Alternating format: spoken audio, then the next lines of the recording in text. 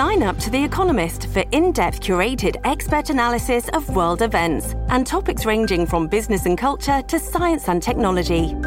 You'll get the weekly digital edition, online-only articles, curated newsletters on politics, the markets, science, culture and China, and full access to The Economist Podcast Plus. The Economist is independent journalism for independent thinking. Go to economist.com and get your first month free. You ready? I was born ready.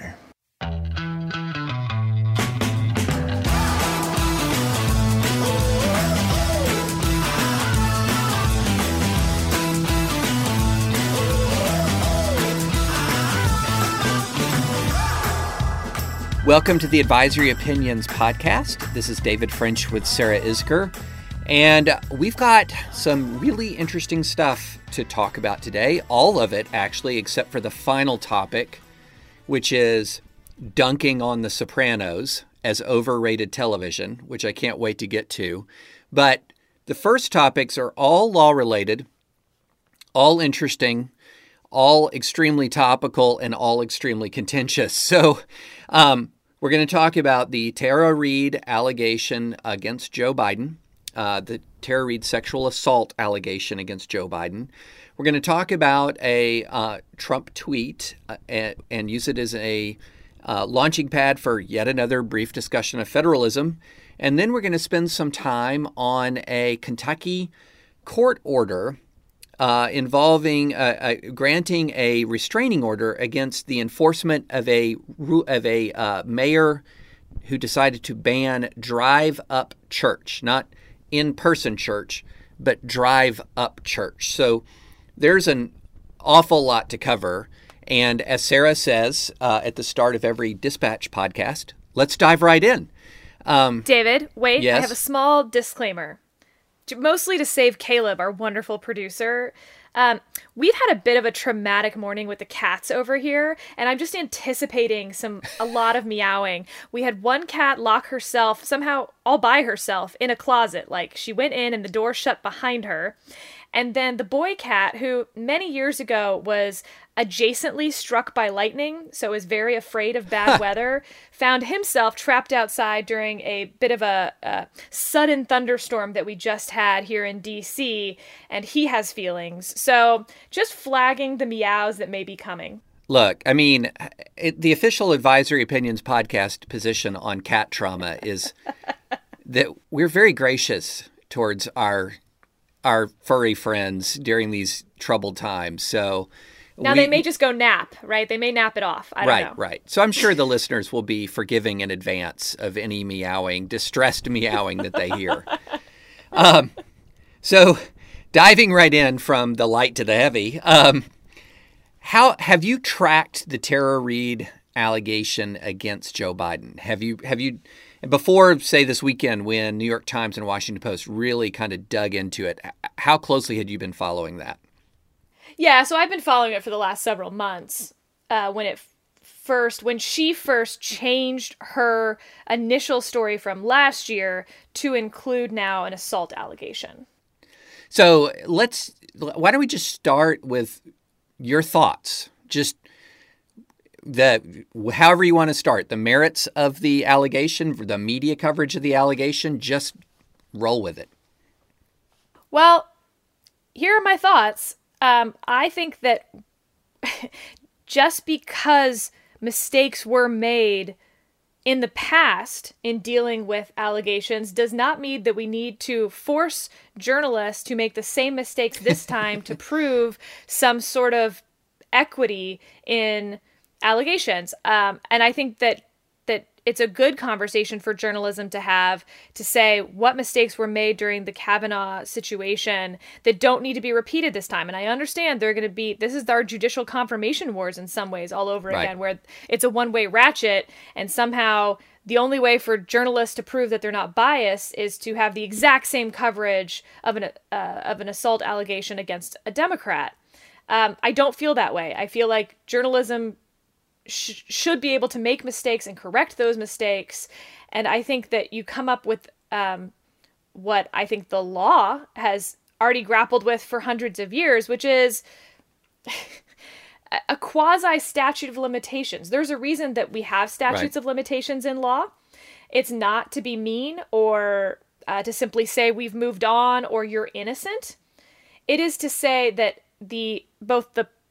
basically the defense cannot put together an adequate explanation so many years later for various crimes.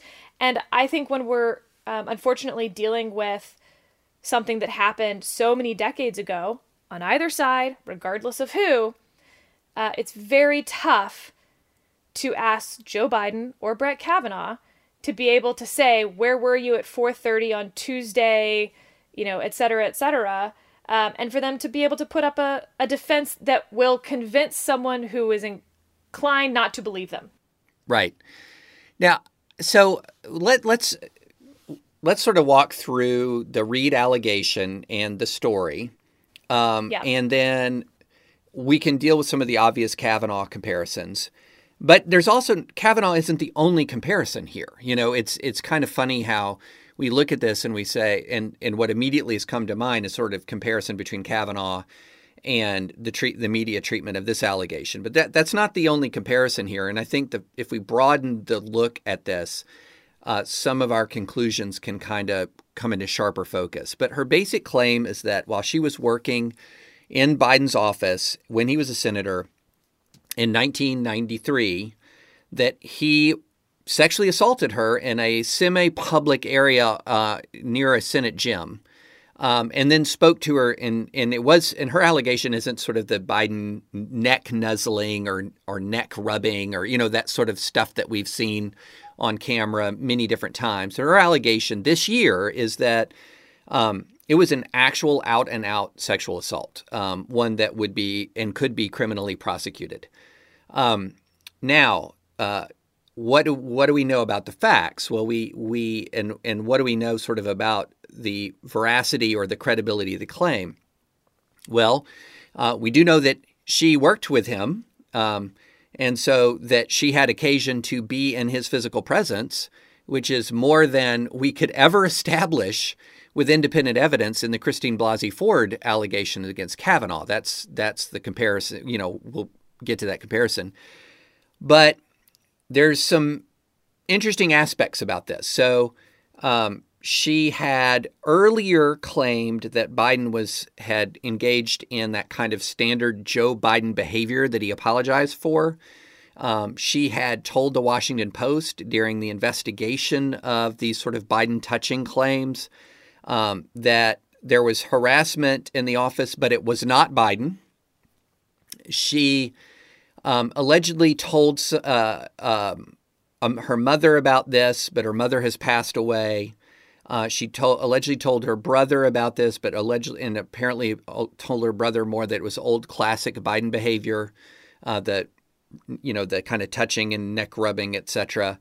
So there's more corroboration than existed with the. Well, now wait, hold on. She claims she told 4 people: her brother, who has declined to comment since then, and 2 friends, one of whom she told at the time, who was interviewed by the AP in 2019 and didn't mention this, but now corroborates her story, and another friend who she says she told a decade later. That friend also corroborates her story. So, yeah, the Washington Post says this. Reed's brother, now talking on the record to the White. So this is evolving. Yep. Said she told him in 93 that Biden had behaved inappropriately by touching her neck and shoulders. And then several days after the interview, he said in a text message that he recalled her telling him that Biden had put his hand under her clothes. So this is, yeah. This sort of goes to your point that you began with about, we're talking about some stuff that was some time ago, and that there's now competing versions of this. She said she also told a therapist, but has not produced the therapist's notes. She said she also filed a report, but has been unable to get the report, and the Biden library has not provided all of his, documents to reporters, but we'll see about that. There's also, not surprisingly, contradictions. So One of the things she claims was that her job responsibilities were scaled back, and she was told by a person named last name Toner that she was not a good fit for the job. That's what she told the AP. She told the New York Times that the person who told her she was not a good fit for the job had the last name of Kaufman. Both of these people worked in the office at the time. Again, it's a small contradiction in some ways, but it goes to how long ago this was and the inability to sort of pin some of this down. And then this is another just interesting journalism point in the AP story. During the April 2019 interview with Reid, she alleged that Biden rubbed her shoulders and neck, played with her hair, and that she was asked by another aide in Biden's Senate office to dress more conservatively and told, "Don't be so sexy."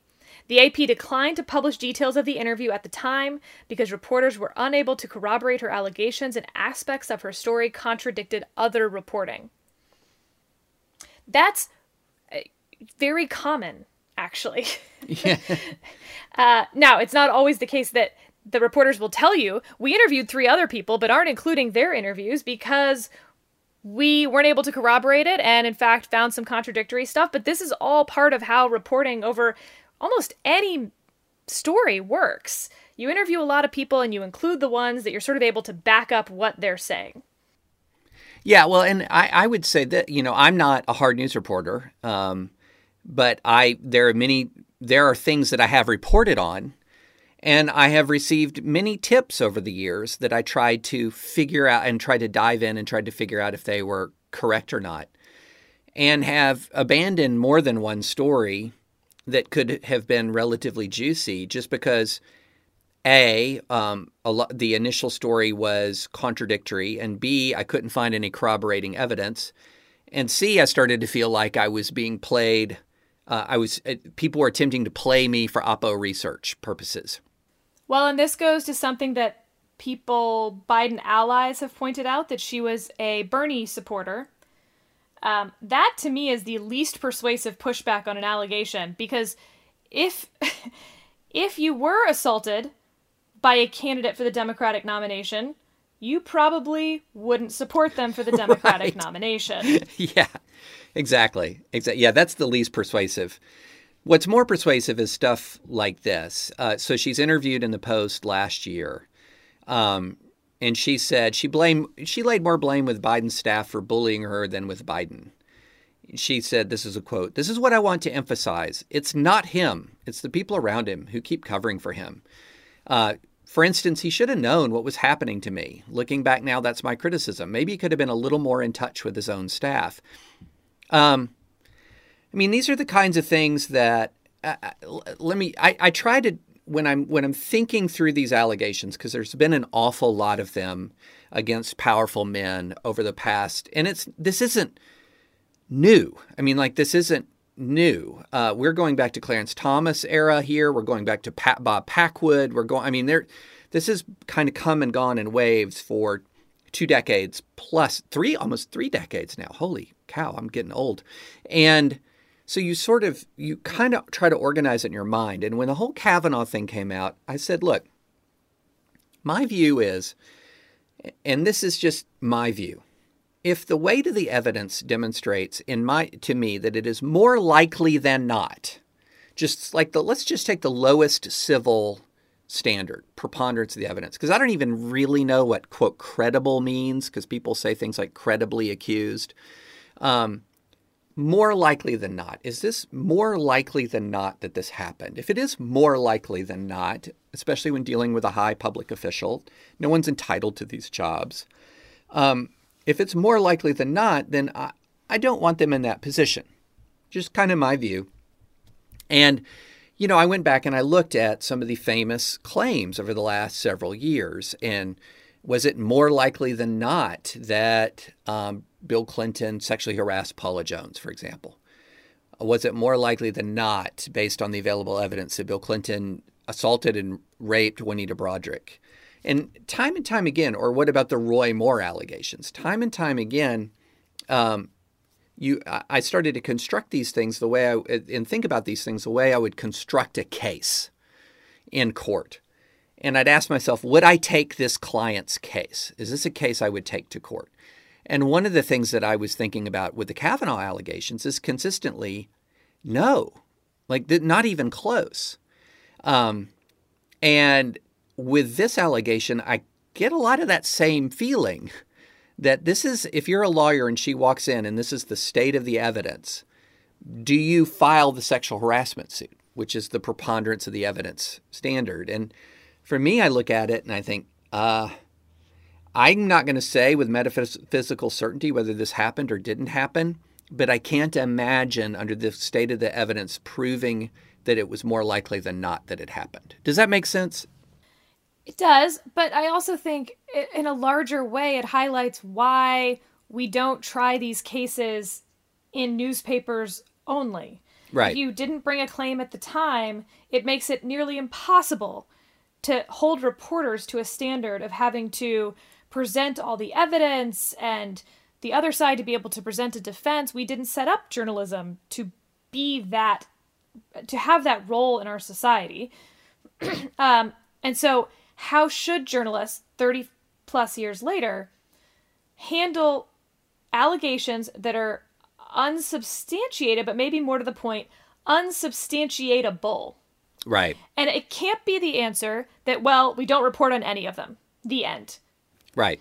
But there's something in between. And I've reached out to some reporters. They're not dumb. They understand the problem here. Yes. This is tough and it's not easy. And anyone who says, oh, I know exactly how the New York Times should have covered all of this, is not telling the truth. And I think that the double standard point that's being raised is also, I'm not saying excusable, but explainable, which is the way that the two came about. If you remember on the Blasey Ford situation, it came into the public eye in a more salacious, ooh, there's something being hidden way, which is what journalism is really good at. It was an allegation that was being kept secret, that had gone to Dianne Feinstein's office, and they had it, and they weren't telling anyone about it, and so the Washington Post broke this story, and it all started unraveling from there. Journalists are very good at pulling threads. This is very different, where the allegation actually comes as part of I want to tell my story. Less thread pulling needs to be done right away, and reporters, I think, are just less like, ooh, someone's hiding something, I need to go find it. Yeah, one thing that was really interesting, and a lot of people forget this about the Christine Blasey Ford situation, is so she reached out to the Washington Post, and she reached sort of up the chain on the political side that landed in Feinstein's office, but she also went straight to the Washington Post on WhatsApp, the encrypted messaging service, and the Washington Post was looking into this, and when they did not break this story, and this is a subtlety, but it's important. What they ended up doing was breaking the fact that the Feinstein's office was withholding this. Correct. And which is a different thing than the way they broke the Roy Moore story, right? Yes. So they broke the Roy Moore story after they had received tips or received information in the course of reporting about Roy Moore, and then just really started to pull these threads, laid it all out with, even though it was decades ago, a pattern of behavior, contemporaneous corroboration in the sense of people telling friends and family members that what Roy Moore had allegedly done, et cetera, et cetera. And they sort of unveiled it as this package, complete with evidence, told how they got the information, just sort of like laid it all out there. It's actually, I thought, really good reporting. This one came differently. It was saying, yeah, they reached us about, Blasey Ford reached out to us about this, and also reached out, and it was much more of a story of how she reached out and what she said, and how it wasn't, we've discovered this, if that makes sense. And it's a subtle difference. But then I think that difference got completely lost as then it was off to the races towards a media environment and a atmosphere of public anger that, quite frankly, wasn't it wasn't like much that I had seen for many years. And now I remember the Clarence Thomas confirmation hearings pretty well, and there was an enormous amount of fury. I can only imagine if Twitter existed then. But once that report got out, which included some elements, the initial Washington Post report about Kavanaugh included some elements that really undercut Blasey Ford's story and demonstrated to me as I'm reading it with sort of this critical eye, oh, I can see why this came out the way it did as opposed to the way the Roy Moore story did. Got completely lost in this just race towards anger and fury, etc. But I think the worst thing that if you're upset about how the Blasey Ford allegations were handled in the press, the worst thing you can do is then say, and from now on, we're going to hold every story to that standard. And particularly this Reid story, we want the exact same treatment for Biden, because the next time that there's an allegation against someone you like, they're going to say, well, you just told us we had to hold this Reid story to the exact same standard as the Blasey Ford story. So that is now the standard, which is that we, treat all allegations basically as entirely substantiated. Yeah. Regardless of whether they are substantiated. And that reporters now serve this role of prosecutor to the reader, who is now the juror. And that's a very uncomfortable thing for me to say is a proper role of journalism. And I don't think a lot of journalists want that role. Yeah, that's a really good point. And there's another aspect of this here that I think, if you're talking about the Kavanaugh situation, that is very different. And that is, there was an active Senate hearing with an active Senate process with politicians who could completely circumvent the media and put out their own allegations, put out their own press releases that would then have to be covered. And so what you begin having was this cascading series of, now I still am, Ronan Farrow has done some good stuff. No question. Ronan Farrow has done some incredible journalism. I'm still upset, though, at his New Yorker story about Kavanaugh and the allegations at Yale, which I did not think met his standards. But the bottom line is, you were also having this situation where the politicians were coming into play in a way in the real time of this actual Senate hearing. And if the politicians are going to grab something and they're going to run with something, well, then the press is going to run with this as well. And it created this sort of feeding frenzy mentality where, again, unlike anything that I had ever seen, and it struck me as like this perfect storm where at some point, several days into it, I'm sitting here thinking, is no one taking a step back and like dissecting these things with a critical eye? Or is it more like, oh, here comes another one, and here comes another one? And the most gang tackled I've ever been on Twitter, and I've been gang tackled on Twitter, was it Julie Swetnick, the Michael Avenatti client? I don't want to. I think so. Yes, I think so. When she made, the gang rape allegation, which you're still just kind of shaking your head at to this day, and it struck me as transparently dubious, like just transparently dubious. And I said so at the time. And the list of prominent blue check marks who just came down on me like a ton of bricks was remarkable. And it struck me that people had just, for the time being, had suspended critical judgment at all. And were treating any expression of skepticism as if you just flat out didn't believe women. I'd never seen a feeding frenzy like that. Whew. Yeah, I mean, let's also separate blue checkmark Twitter from actual journalism. Well, fair enough, even though a lot of those were actual journalists. I know, but somehow even actual journalists on blue checkmark Twitter are different than the process that is required to publish a story with the New York Times or the Associated Press or the Washington Post, which goes through editors and lawyers and other things. So they're held to none of those standards on their Twitter feed. So just because it says, I work at the Washington Post or the New York Times, yeah, or in the recent cases, former New York Times. Yes. Oh. It doesn't go through, it's not fair to call that journalism in the same way, because hard appropriately done journalism actually is not one person expressing an opinion.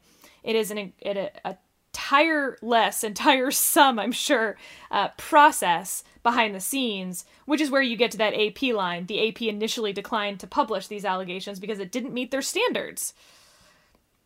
And that's what I think journalism would be better suited, with more transparency on those type of moments back when they initially happen, which I know is really tough because who cares? But you turn out to care later, and it really, I think, builds credibility for the role that journalism plays, the appropriate role, the inappropriate role, and why blue checkmark Twitter is not the same as a story published in the Associated Press. So, Sarah, if you're running a newsroom, what's your Twitter policy for your hard news reporters? Oh, I have so many feels on this. Feel away. I actually, I've written something that has not been published on this, but I think that we will move to a time where if you have a blue checkmark next to your name and then in your bio describe the news outlet that you work for, so you are verified because of where you work. Yeah. You have to meet the editorial standards of your outlet before, quote, publishing anything on Twitter. You can have a personal account, similar to, like, candidates do this, right? A senator has an official Senate account and an unofficial Thoughts from Ted Cruz account or whatever. Journalists could have the same thing. You can have your personal Twitter account, but you're not going to have a blue checkmark next to it. Yeah, I think that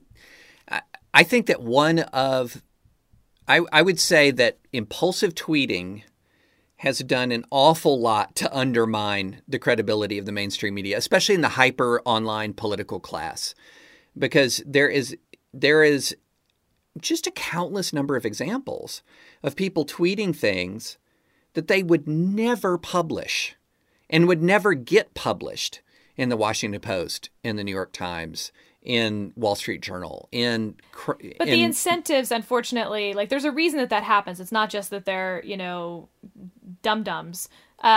Building, like, you used to work at the New York Times for your entire career. Right. That's no longer the case. You're going to bounce between outlets. And so building your own brand with your own name and your own, credibility, Ronan Farrow might be a great example of this, actually. It's the incentive to do that drives that behavior. And that incentive is driven by the economic factors of what's driving down news organizations hiring. We tie this all back to coronavirus, which is the science reporters that we used to have 20 years ago aren't in these newsrooms anymore. Right. Yeah. So anyway, that's my blue checkmark Twitter rant, but it might be time to move to federalism. Oh my gosh, I almost forgot about federalism. Yeah, we can't skip federalism. So it's so funny how quickly arguments shift.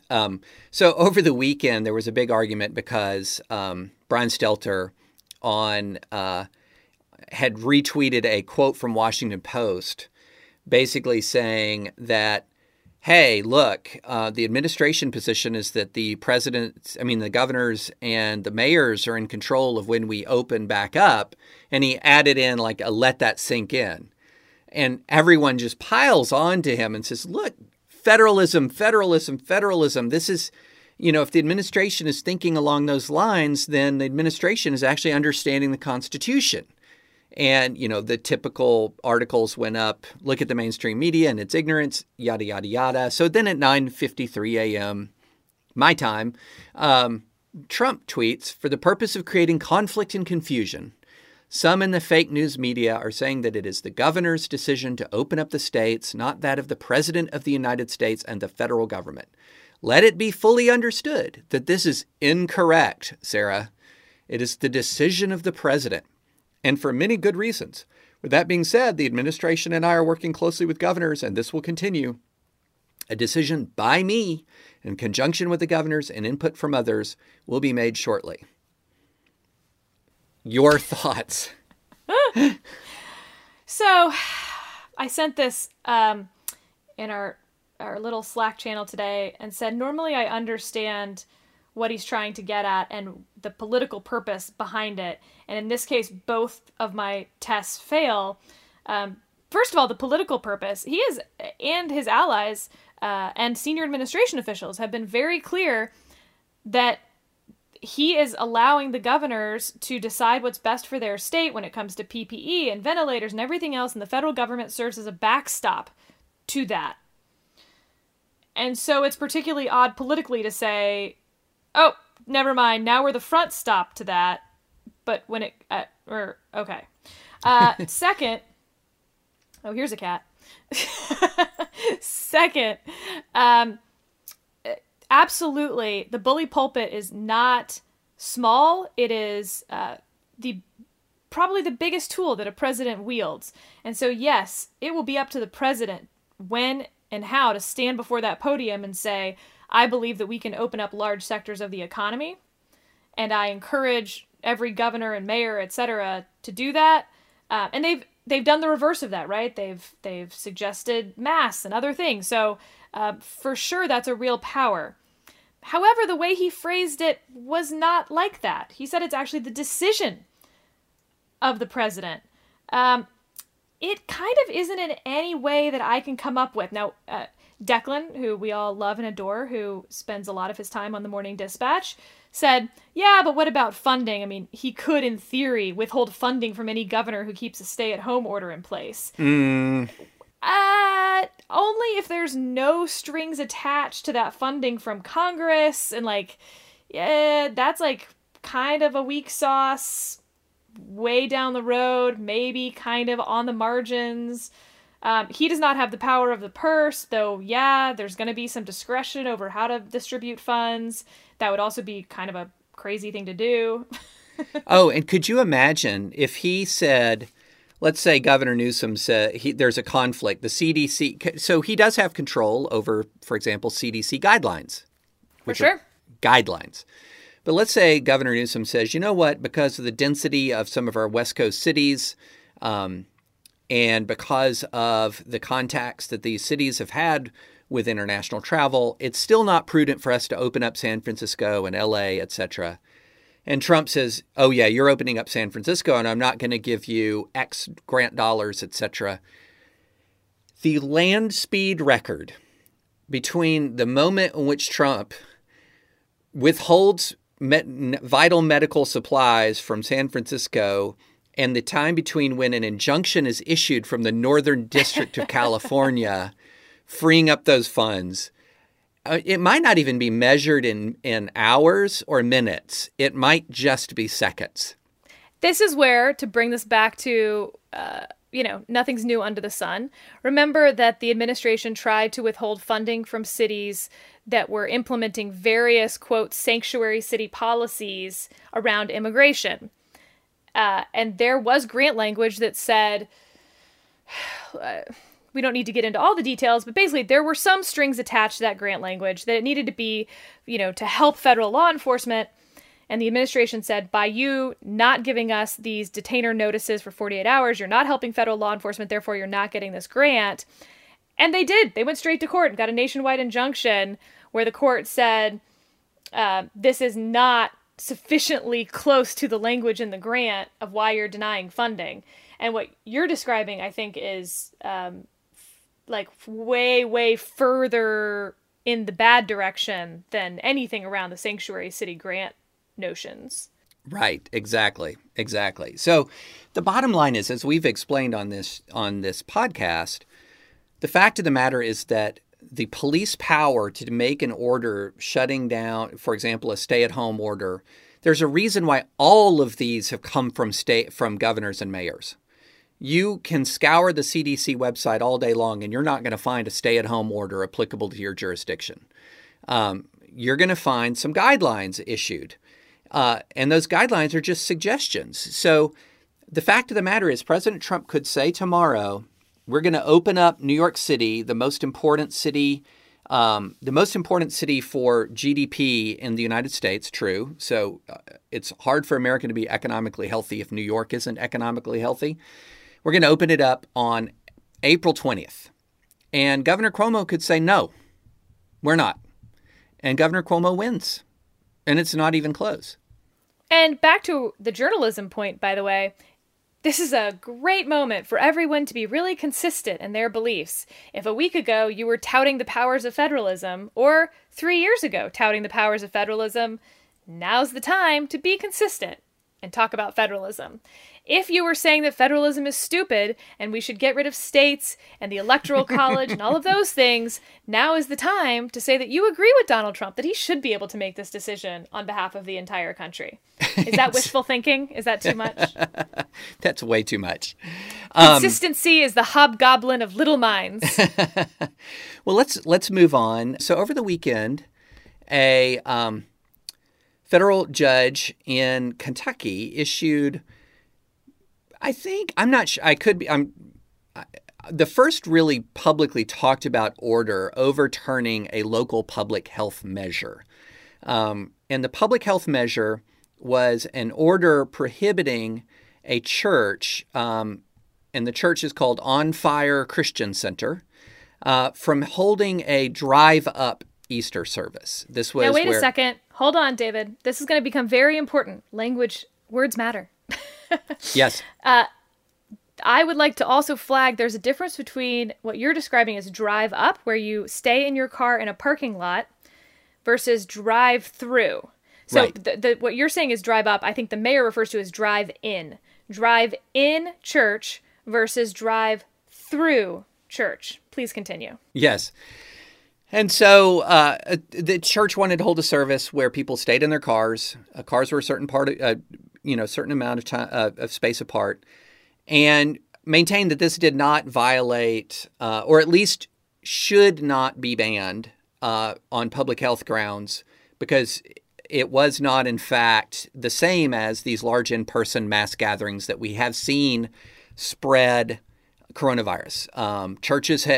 Large church gatherings have spread coronavirus, period. Western Kentucky had an outbreak because of a revival service in early March. We've had funerals in Georgia that have cost lives. There was a choir. This was a secular choir in Washington, but there's no spacing difference between a secular and religious choir that caused an outbreak that's cost lives. There have been churches in Illinois. I mean, we can go all day long that these in-person gatherings have, in fact, been caused coronavirus outbreaks. There was a church fundraiser in Nashville, not far from me, that led to more than 24 people getting it. So they're saying that's not us. And so they filed suit to get relief from that order. And the judge applied strict scrutiny, which under the Kentucky Religious Freedom Restoration Act, he should have applied. We could talk about whether he should have applied it under the free exercise clause. But applying strict scrutiny found that while there is a compelling state interest in the local government had a compelling state interest in controlling the coronavirus, that banning a drive-up service was not least restrictive means. That's sort of the short version of this, that there was some, perhaps even some favoritism, etc., or some targeting in the sense that, look, there was no ban on people going to parking lots to go to Lowe's, for example, or liquor stores, for example. And so a little bit of a false comparison to your drive-through versus drive-up contrast. But in other words, essentially, while there was a compelling governmental interest, this was not the least restrictive means of accomplishing that interest. Therefore, On Fire could hold their drive-up service. So that was the legal analysis, pretty conventional. The opinion... There were problems. Okay, before we get to the next part, your thoughts on the legal opinion. Just the substance of it before we get to just the substance. I think there's a couple problems with the substance. One, he starts with the constitutional analysis and then only second reaches the statutory analysis. In every canon of legal thought, you would do the reverse. You only reach the constitutional analysis after you do the statutory. If the statutory does not resolve it, you do not need to reach. It's the constitutional avoidance doctrine. This flips that. Two, this was an ex parte TRO grant, meaning that the mayor's office did not get to participate. I think that is odd substantively, because it'd be one thing if he turned around and did this in an hour, but he actually took a long time writing the opinion, which to me says that you could have had the time to have a status conference or something with the mayor's office. The mayor since then put out a statement that said, "I regret that the judge did not allow us to present evidence that would have demonstrated there has been no legal enforcement mechanism communicated. We attempted twice to contact the court. We were not given an opportunity to respond." And this is where we get to my drive-through versus drive-up. Throughout the opinion, it cites the mayor's public statements where he says, "We are not allowing churches to gather either in person or in any kind of drive-through capacity. We're saying no church worshiping, no drive-throughs." Repeatedly, he uses the term drive-throughs, which to me is much more like a, Starbucks drive-through communion wafer situation than a stay in your car social distancing. And I think that's where having a status conference and not doing this ex parte could have illuminated some facts here, because actually you'll notice there's no order that's cited. It's these public statements, and the public statements, to your point, are a little does he mean drive-through and drive-in? Does he mean only drive-through? And I don't know that. And therefore, I don't think the judge did either. So I have some fact problems and some legal analysis problems here. Overall, if I take the facts as only what the church says they are, then I tend to agree that if you can gather in a parking lot to go into the Walmart, you can probably say that not allowing someone to gather in a parking lot and stay in their car and hear a bullhorn church service, it is a little different. I mean, is not different. But I'm not sure that's what was happening here. Yes. No, you're exactly right to bring up the highly unusual aspects of this. And the procedural posture, highly unusual.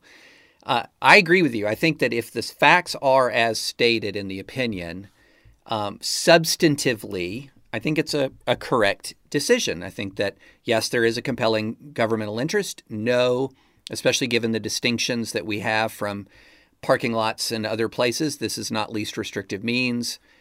Fine. But my goodness, this opinion, the actual opinion itself, Sarah, it's one of the first own the libs opinions I have ever read in my life. I mean, this is not written the way you normally write a judicial opinion. Well, and let's get some background here. The judge, Justin Walker, spoiler alert, I did go to law school with Justin, and he was on he was on my board when I was Federalist Society president at Harvard Law School. So, David, Sarah knows that everybody, was just for y'all. you. Yeah, that was for you. He has been nominated to the DC Circuit, and he has not had his hearing date set, etc. But he had been thrust into the public spotlight, if you will, in the last month. The chances, by the way, of all the gin joints in all the country that this opinion lands on his desk, oof. But yeah, the opinion itself, now let's set aside the law, let's get to some of this rhetoric. David, you can go first, but boy, I have some thoughts too.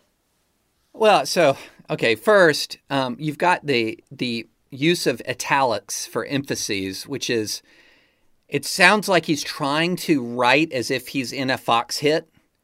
And he's 2 days ago, citing the need for social distancing during the current pandemic, Louisville's mayor, Greg Fisher, ordered Christians not to attend Sunday services, even if they remained in their cars to worship, even though it's Easter.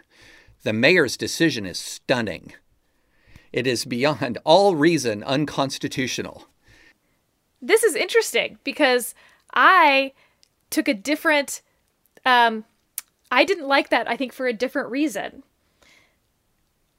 Even though it's Easter, he also capitalizes he when referring to God throughout, and quotes biblical verses, not in a legal sense of this is their belief system, but in a, this is the belief system.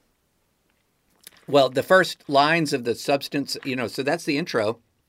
Then he begins with, according to St. Paul, the first pilgrim was Abel. With Enoch, Noah, Abraham, Isaac, Jacob, and Sarah, they, quote, died in faith, not having received the promises of God's promised kingdom. But they saw, quote, them far afar off, and were persuaded of them, and embraced them, and confessed that they were strangers and pilgrims on the earth. That is not a legal argument.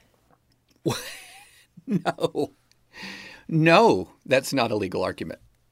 It is not legally relevant whatsoever to the least restrictive means. And I found it, I don't know what the right word is, but I don't see those quotes from the Quran very often in judicial opinions. Yeah, I actually had the exact same thought as a comparison. And then he takes shots like, so yeah, he recites that there has been religious persecution. Slave owners flogged slaves for attending prayer meetings. Is that remotely comparable, Sarah? Also, still not relevant to least restrictive means. Murderous mobs drove the Latter-day Saints into Utah. Not relevant. Then he goes to Blaine amendments. Then he talks about Harvard's quota system against Jews. But and wait. Then he has... Yep, here we go. Then he goes... KKK time. And over 3 decades ago, another ex-Klansman was the majority leader of the United States Senate. Super not relevant. Just super owning the libs right there. I found this remarkable. I found this remarkable. And people piled on me. I said on Twitter, I agree with the substance, but the rhetoric is just a bit much. And people piled on me on Twitter like, oh, we always knew you didn't care about religious liberty. But wait, there's one other legal problem here. Go for it. Footnote 86. Oh, well, I have not read Footnote 86, I must confess. Guys, this is really just me owning David, just because there's nothing better in law than when you get to cite an obscure footnote and the other side has to be like, footnote. But in this case, it is the last footnote. It's getting a lot of attention because, and this is the line first in the opinion, for them, for all believers, quote, it isn't a matter of reason. Finally, it's a matter of love, end quote. First footnote 85, Robert Bolt, A Man for All Seasons, page 141. Second footnote, JRW, SDR, ampersand, PBB. Best anyone can tell, those are the initials of the judge and his 2 law clerks that worked on this opinion. That is unheard of. Law clerks do not take credit for the opinions that they work on. It is not your opinion as a law clerk. You did nothing. You were barely there. You fetched coffee. And what that footnote would actually imply is that they're citing themselves for the facts of that sentence, for the substance of that sentence, which, again, I'll repeat, for them, for all believers, it isn't a matter of reason. Finally, it's a matter of love. Citing themselves, the author. Yeah, I found that last sentence. I did not laser in on the footnotes, but I found that last sentence way excessive because you know what? In court, it is a matter of reason. Good point. It's exactly a matter of reason in court. And with that, Sarah, I propose we make the listeners really angry at us. Let's do it. Because, you don't want to have the dispatch media is not about telling people what they want to hear. It's the hard truth. I think our mission statement is a daily truth grenade lobbed into your inbox, not responsible for the casualties caused by truth shrapnel. So let's back up. This started because Scott and I decided to go back and binge the entire Sopranos repertoire. Yeah. Start to finish. And we knew when we did this that we were watching it out of its time. You were supposed to watch it in real time in the very late 90s, pre 9/11, etc. And so it was more almost a, anthropological choice that we made. And we recognize that. You can't hold it to 2020 standards. Right, exactly. you have to judge it in the context of its time. I appreciate Yes. that. So, Yeah. judging it in the context of its time, here is my review of Sopranos. Overrated. Clap, clap, clap, clap, clap. Overrated. Okay. And you watched it at the time as well, right? Yes. Yes. But so, okay. So I'm not sure I agree. Because I think judging it through 2020 lens, for sure, it built this foundation that all these other shows built upon and improved upon. But that's like saying Newton isn't important because we know more about gravity now. Well, no joke, but like you got to start somewhere. And I think that the last episode of The Sopranos, even in 2020 standards, has not been beaten. Go. Okay, I'm going to say the last episode of The Sopranos is super solid. I agree with that. Okay. But so here's the thing about all of this, the idolization of The Sopranos.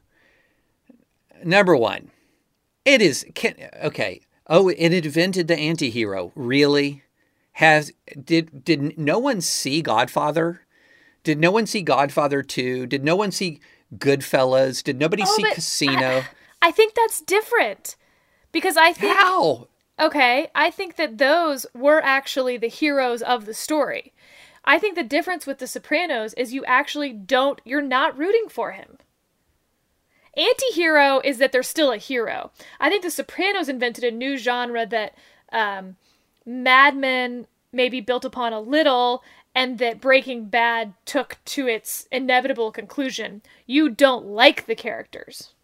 But at the very end, are you not wanting Tony Soprano not to get whacked? I mean, aren't you wanting the New York mob to get what's coming to them? I mean, Not really. Yeah, I mean, I'm watching it and I'm sitting there thinking, just like when I watch Goodfellas, amongst these cast of awful characters, there are some that I want to see become made men and some that I want to see, get the Joe Pesci treatment. That's when you're watching a mob movie, you sort of say, okay, unless you have from the beginning, the law enforcement angle to it, which is you've got the heroic cop who's cracking open the mob. But in a lot of these, the law enforcement, to the extent it matters at all, sort of comes in at the very end. Like literally in Goodfellas, it's the helicopter hovering in the air. But when you're walking through this mob world, you immediately adjust to it and you say, amongst these lowlives, I hope lowlife number 1 beats lowlife number 2. I mean, But I think what you're describing is more like when I watch nature shows and like it's the gazelle versus the cheetah. Like you may be sad that the gazelle is going to get eaten, but you're like the cheetah needs to eat too.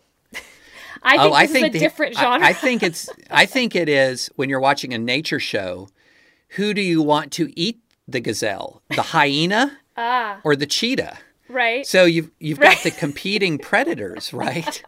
So which predator do you want to win? And so you just sort of suspend all that. And when you look at it like that, like to me, I felt like I was watching sort of a B version of Goodfellas every week, which is better than no Goodfellas at all. Like if I have the choice between Goodfellas and no Goodfellas, or no Goodfellas and B movie or B TV Goodfellas. You're also comparing The Sopranos to movies.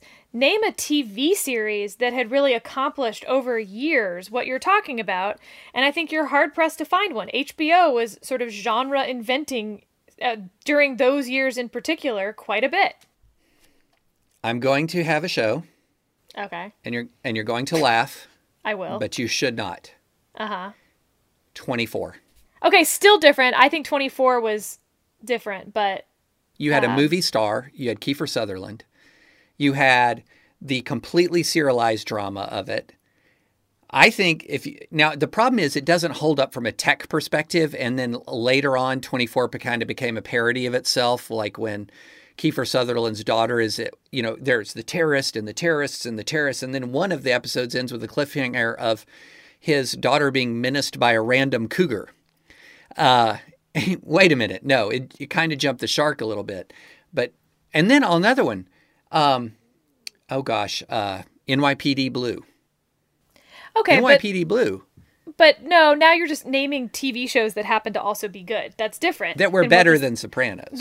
That's different. Like, yeah, I love Law and Order. In fact, on other conversations that Scott and I had last night as we're falling asleep, he's like, top 5 TV shows of all time, and like listed his. And like, we're just not that couple where we have those conversations. This is a quarantine only type of relationship we're developing. But I was like, I'd date that guy. Just based on his top 5 TV shows. So I preferred Miami Vice in real time to Sopranos. Okay. You're just naming TV shows. But The Sopranos, I think, created a movie-like narrative over the like with a plot arc over the course of years, which hadn't been done before, and which we have seen since taken to another level with Mad Men and Breaking Bad and The Wire. So we now started The Wire, and that's his number 1 TV show. And I think The Wire takes all that you're talking about and the Sopranos aspects of the narrative arc for years and really perfects the genre, I think, is where I'm going to land on all of this in hopefully not just a couple weeks when we finish The Wire. Hopefully it takes us longer. The Sopranos is like NYPD Blue with a therapist. No. Like, I remember when first it came out, like, this was the big hook of Sopranos was, what if a mob boss was in therapy? And, like, I admit it hooked. Oh, yeah, that's an interesting twist. Not to be a particularly important part of the plot also, which was kind of weird. Like that. Oh, I know. There were a lot of weird cul-de-sacs in The Sopranos that detract from its overall effect. But I think it's worth ending on the ending of The Sopranos, which was as near of perfect television as I think exists. So do you have a theory as to what it was? What's your theory about what happened 1 second, 2 seconds, 3 seconds after the black? That's the beauty of it, is that you have 3 people in that bar who they're Chekhov gunning you with. and then you have Meadow trying to parallel park the car, a situation that at 18 or 20, whatever she is at that point, we've all been in. Like, come on, how does this geometry is hard. I am now, by the way, the world's best parallel parker, and I will dare anyone to beat me. I can, with 3 points, get within 1.5 inches on both ends of the bumper. Like, it's like nothing you've seen. It is my art form. But that's what makes, I don't need to guess at what happened. That is what happened, is that you, as the viewer, get the experience that Tony gets, which is, you never hear the shot. They were leading you there. They said it multiple times, and then Kaiser Soze, like, boom. So your theory is he was whacked. Oh yeah. I don't think that's a theory. Like, they set it up through the whole thing. You never hear the shot. Yeah, I mean, I think that's highly possible. Well, not up to interpretation. Really? Have the creators said he was whacked? I mean, Caleb, can you fact check that? Let's do some real-time fact checking. Have the creators said he was whacked? It doesn't matter, because repeatedly throughout the series, they said you would never hear the shot. Mm-hmm. Yeah. No, I think that's incredibly plausible. Maybe even likely. I've also thought of it as, okay, we just stopped telling the story. Nope. Story's over. You know? Series over, story's over. I don't know what happened to Tony Soprano because we've just stopped telling the story. Nope. No? Okay. But I continue to maintain that the Mount Rushmore of television, it's nowhere near that. Nowhere near. The Mount Rushmore, Washington, Breaking Bad. Ugh. Jefferson, Game of Thrones. Oh, God. Lincoln, Battlestar Galactica, the remake. And Roosevelt is Arrested Development, first 3 seasons only. Yeah, there's a lot that's wrong there. Breaking Bad, that's offensive to George Washington and everything that he did for our country. Well, he went back to being a citizen farmer, David, and you're comparing that to Breaking Bad and all of its flaws. I mean, we're going to leave it there. We have to leave it there. I can't. Until next time. I think my truth grenade, the truth shrapnel for my truth grenade has harmed Sarah here. Yes. Well, I'm until next out. time. I can't wait to read the comments, the comment section under this podcast, which will probably be 90% Sopranos dominated. But thank you as always for listening, and we will be back later this week.